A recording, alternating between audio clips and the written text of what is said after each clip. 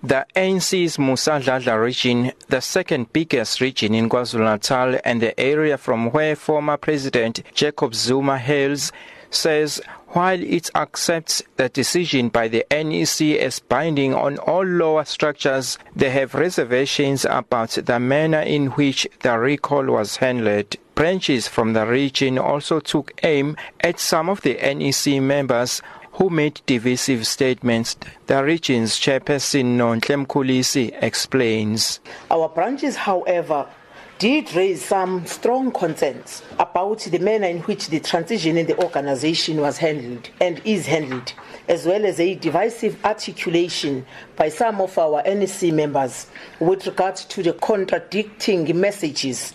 We're therefore advocating and have addressed this particular matter, that our organization should also be able to deal with that properly so that there is no confusion that is caused in the structures below the NEC. The region's deputy chairperson, KwaDukuza, believes Zuma still has a crucial role to play in the organization. The experience that President Zuma has as a liberation fighter is an experience that you can't all say it was all bad.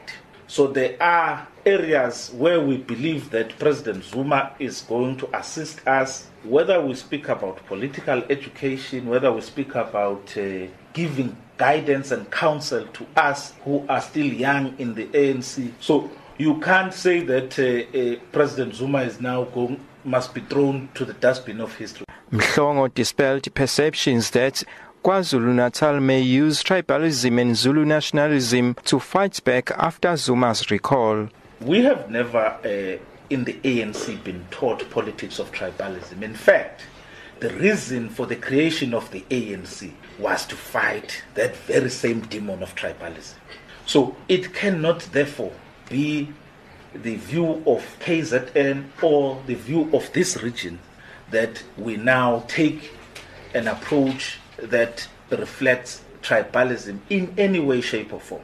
Greater KwaDukuza Regional Chairperson Ricardo Mthembu says branches from the region feel that some ANC NEC members have started patching those who did not support them in the lead up to last year's national conference. But we believe that we are going to get a chance as branches to engage with the staff, to say we support them, we are behind them, they are our leadership, but they must not all the time remind us who we were supporting, what was happening before the conference, because it looks like other leaders, they are still excited about them imaging in the conference. So therefore we believe that it was like they were vindictive because there were pronouncements. Treasurer General was making pronouncements, promising people that indeed Jacob Zuma was removed.